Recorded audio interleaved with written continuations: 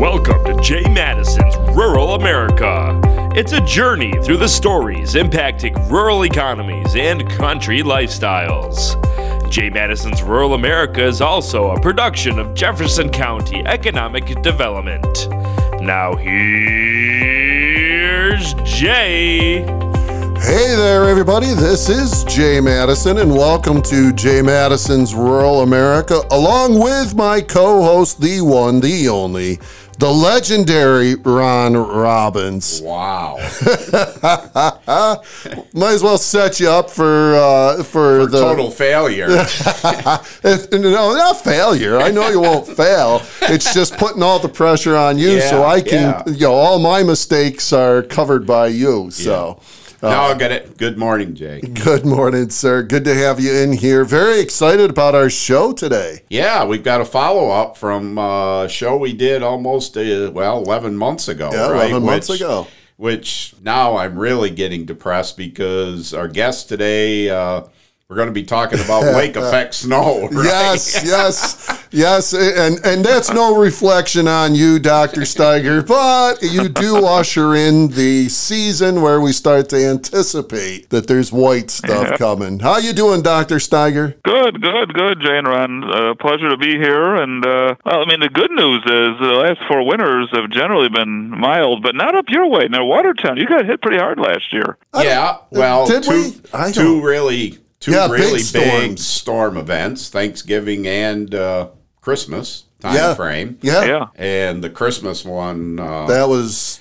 And, Dr. Steiger, you talk about that, and it seemed like, the last few years that lake effect band has really shifted north. I can remember in the 2000s, in fact, I was working in Syracuse at the time at the USDA offices and having to drive back and forth, and ended up, a lot of nights staying in Syracuse because that band would, between Central Square and Pulaski, it would just be horrendous. And the last few years, it seems like it shifted more north, comes right up the lake, and, it hits Fort Drum, it hits Watertown, significantly farther north than it's been, which is pretty strange. Yeah, just the way the pattern's set up to give it more west-southwest winds, especially last year. Like when Buffalo, of course, makes big news because it's a little bit bigger of a city, but when Buffalo gets hit, Watertown area gets hit too. And for our project, we were up there for several days collecting data during those big events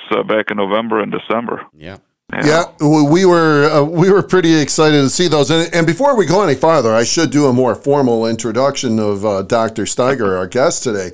We're talking with Dr. Scott Steiger. He is the director of the Lake Effect Storm Prediction and Research Center at the State University of New York in Oswego, about an hour to our south. And he is our local lake effect weather or lake effect snow expert. And last year, September 29th, we recorded a podcast on a study that Dr. Steiger and his students were about to start, looking at lake effect snowstorms and lightning that is produced during those snowstorms.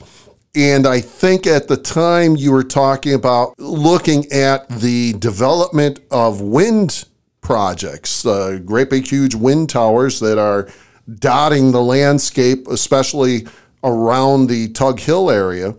And was there a relationship between lake effect snowstorm lightning and those wind towers? What were the wind towers creating more lightning activity during those lake effect storms? Did I capture that summary correctly, Dr. Steiger? Yes.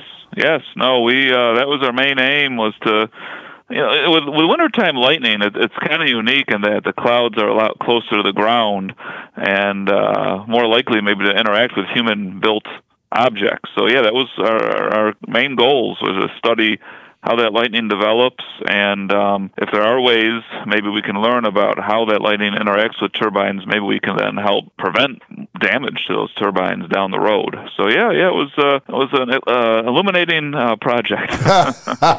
Pretty shocking. Yeah. Yep. Don't get me started.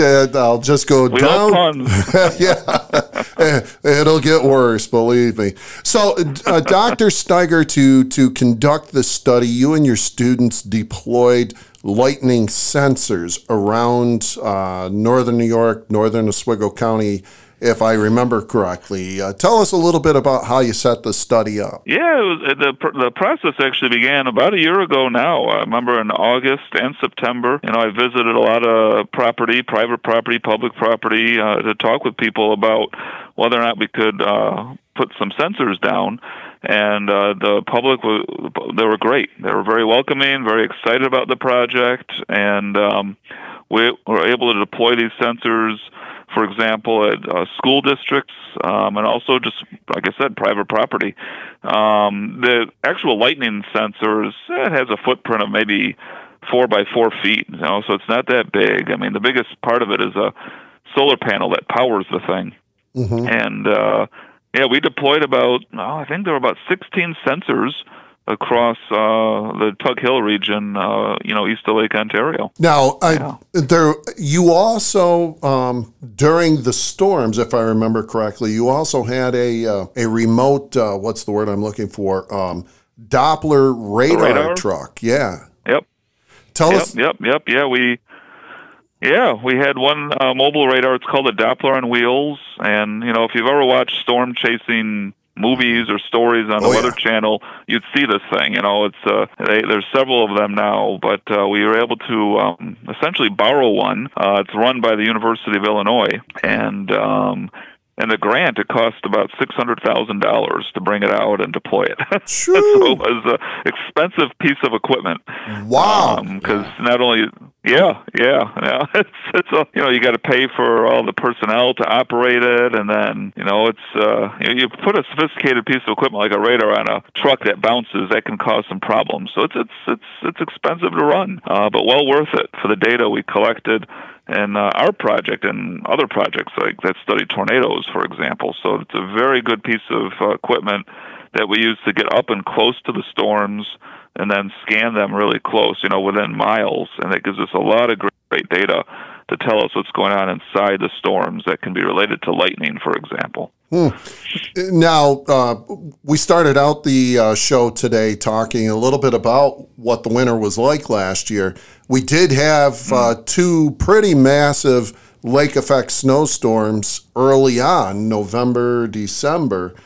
And then things calmed down quite a bit, if I remember correctly. Yeah. We started off with a bang. I mean, the 18th, 19th of November, we were up in your area near Watertown. As a matter of fact, the Doppler on wheels was stationed at the airport, at the Watertown airport. Okay.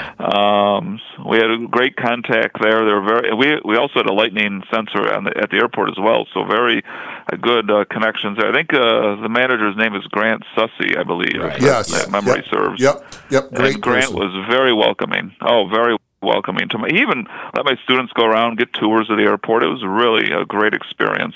But anyway, we had a big event, 19 November, and then the band actually sunk south over Oswego on the 20th of November. And one of the most exciting pieces of data we collected was one of my students had their iPhone looking outside the window facing one of the power stacks in Oswego. I don't know if you're familiar with the power stacks in Oswego. Yes.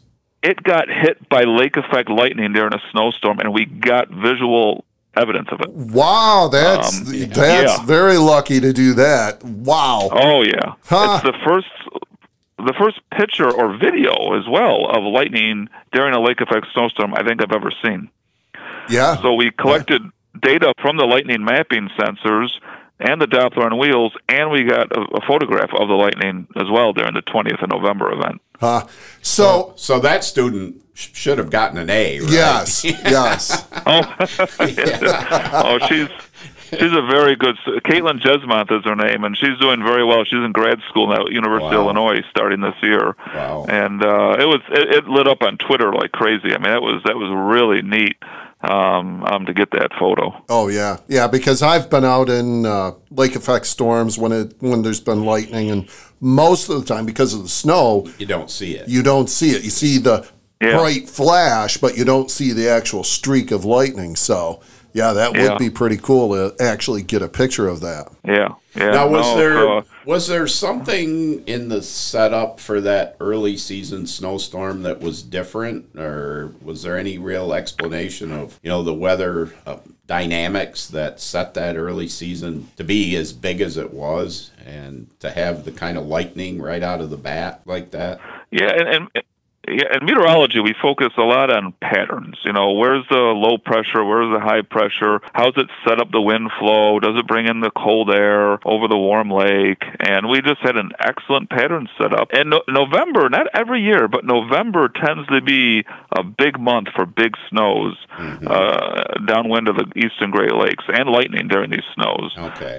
So it happened to be a great November for us in terms of getting data collected during a lake effect lightning event. I mean, the lakes are warmer in November than they are later in the year, so that helps to make the clouds grow deeper and help to make that electrification happen in them. So yeah, I kept calling it, even before the event happened, I called it a Super Bowl event, because it really was the ideal event for our project. In that November 18th to 20th event, that was just a really great event. We got great data. The only problem was the field work. You can have problems like this. One of our key instruments wasn't working. We couldn't get a particle. It essentially was something that goes up on a big weather balloon into the clouds that takes pictures of the particles in the clouds, and we just couldn't get that to fly during that 18th to 20th November event. But we did get, everything else worked well. We got great radar data, great lightning data, great electric field sounding data. Students were out measuring the snowfall on the ground, so it was overall a huge success. And then you're right, And then December, there was some activity, especially on Christmas. Nation and worldwide, it made the news, the lake effect around Christmas, especially in the Buffalo area. But it also affected Watertown, and we sampled the events. I think we sampled the events, like a week before Christmas, because during Christmas, all the scientists and students went home for the holiday. So we weren't able to get a lot of great data on the actual Christmas or Christmas Eve event. But then, January came, which is our peak lake effect snow season, and it got quiet. Yeah. January was extremely quiet. Yes.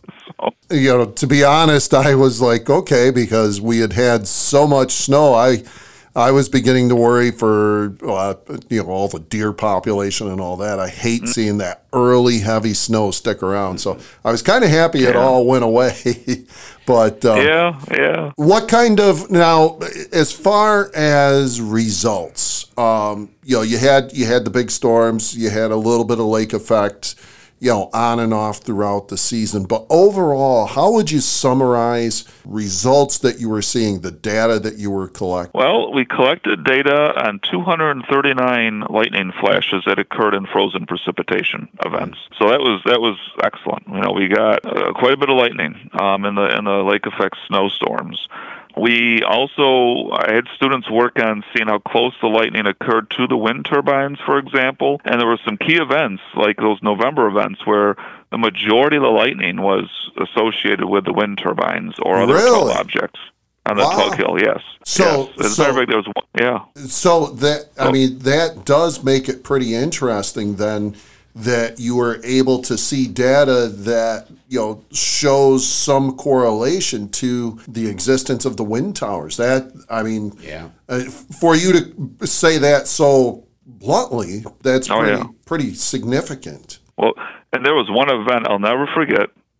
I was sitting in my office. I pulled a couple all-nighters in my office because, as you know, these storms get intense at night, where they don't stop just because the sun sets. Right. So there was one event where the Lake Effect Band was up near Watertown.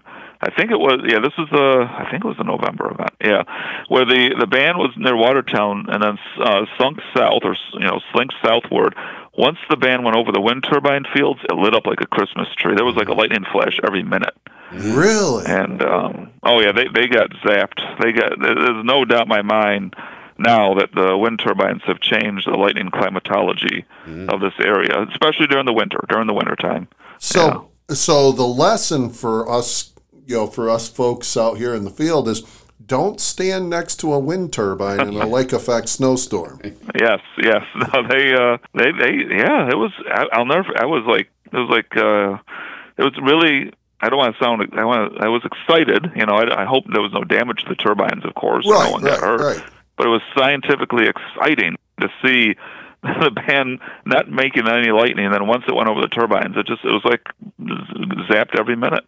Wow. And the main concern, during a snowstorm, most people are inside anyway. So in terms of risk to human health, it's really low during wintertime lightning events. But those turbines, they can get damaged can be extreme damage. We're talking, tens of thousands or $100,000 of damage when those things get hit. So not every time, but, that's something we really need to study more is, maybe how can we learn how to better protect the turbines or prevent them from getting hit by this lightning. That's down the road, I hope. Yeah. I'm wondering if you've looked at research of lightning strikes on turbines during the summer thunderstorm seasons. Do the turbines draw more lightning strikes during a summer thunderstorm? Is there a comparison there that you can make?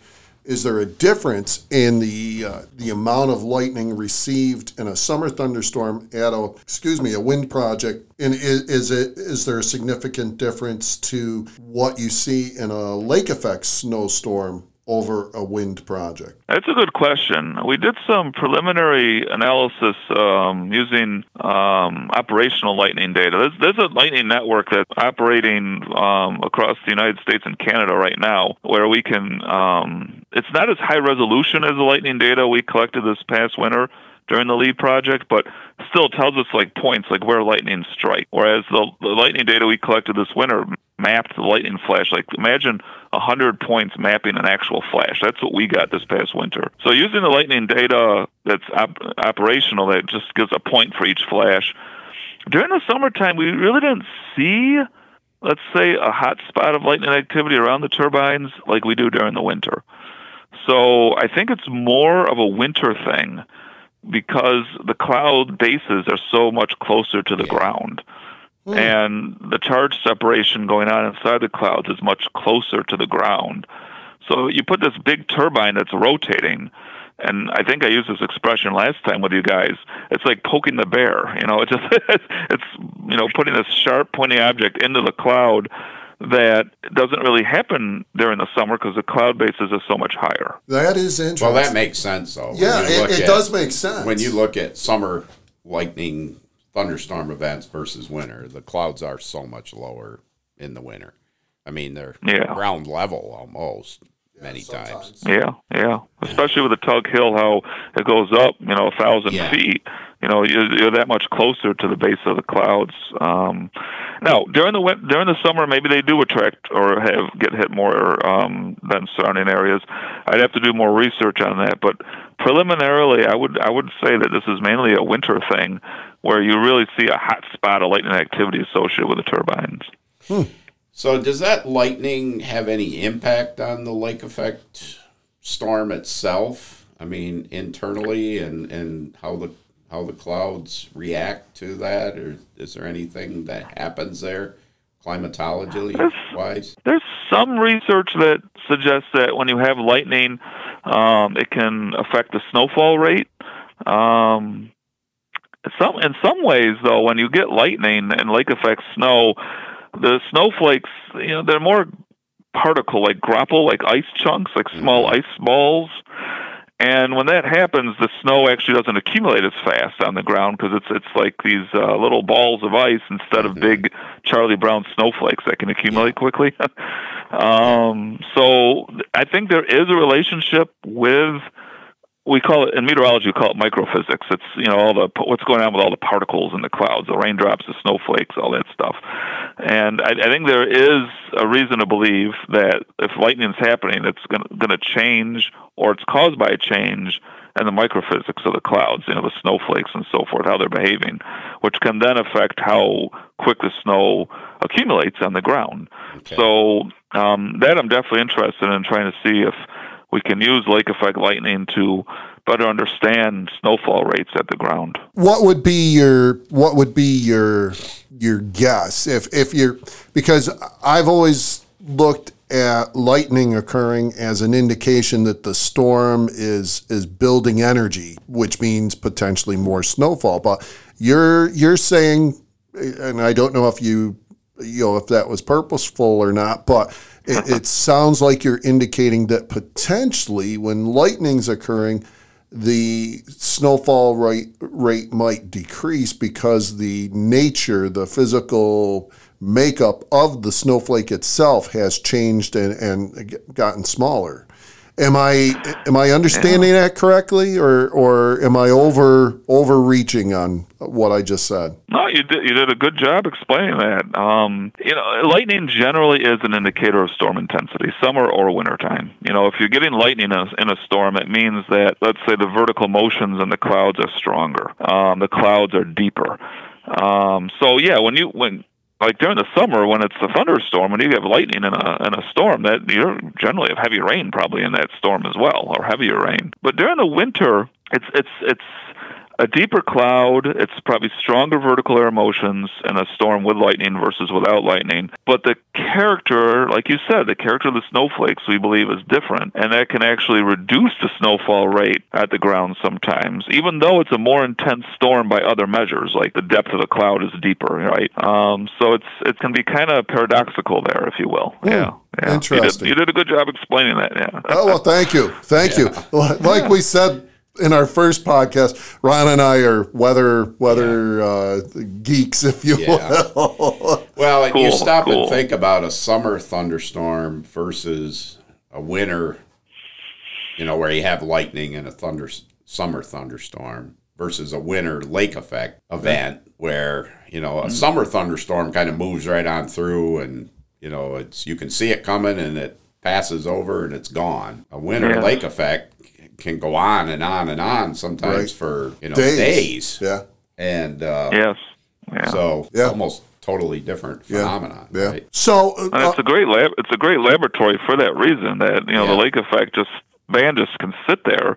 Yeah. And out over the lake, it's very what we call convective. You have a lot of turbulent motions and strong updrafts and downdrafts. And then inland, it's more like it's actually a weaker in terms of updraft strength, and and the cloud can actually be a little shallower inland. So but it just sits there, so it allows us to sample it for hours. So it is a great weather laboratory. Interesting, very interesting.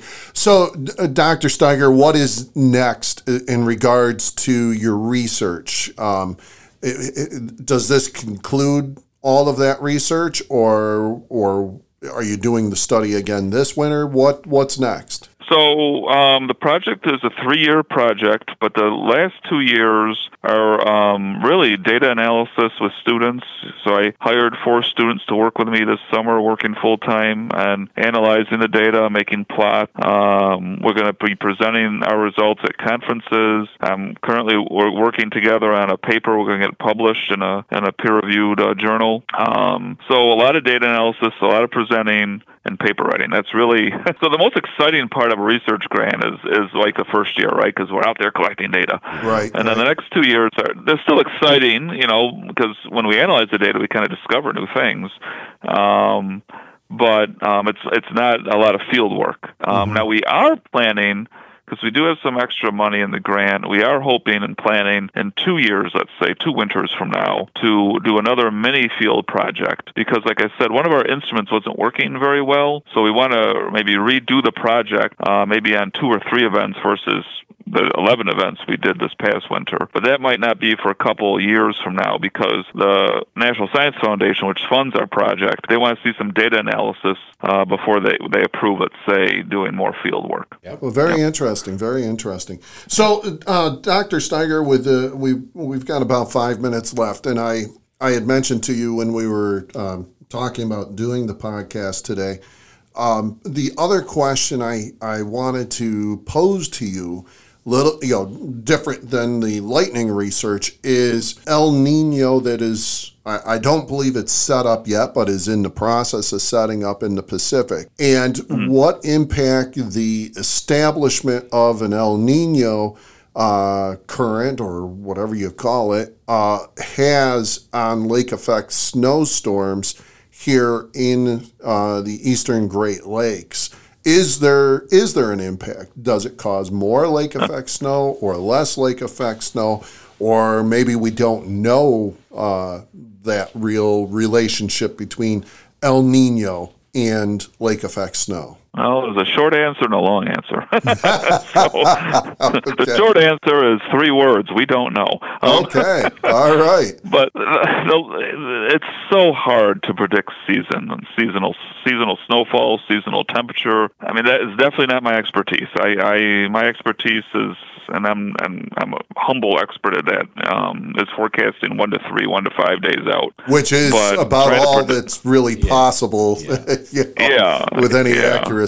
Now, the idea behind forecasting a season is that, well, we can't predict 3 months from now what the exact high temperature is going to be, but there is some skill at predicting whether or not it'll be above average or below average precipitation or temperature. But I got to tell you guys, I've been following this stuff for years, and when the federal government comes out with their seasonal forecast, let's say in September for this coming winter, it's not super accurate. Right, yeah. I mean, like last year, Oswego, we broke a record for all-time lowest seasonal snowfall in the past 100 years.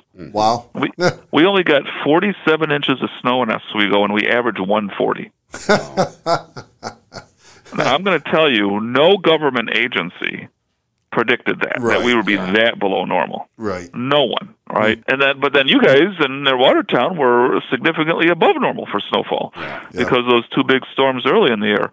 With an El Nino, generally El Nino means a milder winter for the Northeast United States. But there are always exceptions to that rule. The past 4 winters have been extremely mild for Oswego, Syracuse, Rochester areas. So even if it's a normal winter this year, it's going to feel to the public like, oh, this is a real bad winter. Everything is relative. Yeah. But if I had to give my best educated guess, we're probably going to have another below average seasonal snowfall winter and above average seasonal temperature for this winter. That's my best educated guess based on what I'm seeing and what I've seen with El Ninos. It's looking to be like a pretty strong El Nino. It already is an El Nino technically. Okay. And it's strengthening. It'll probably reach its peak around December.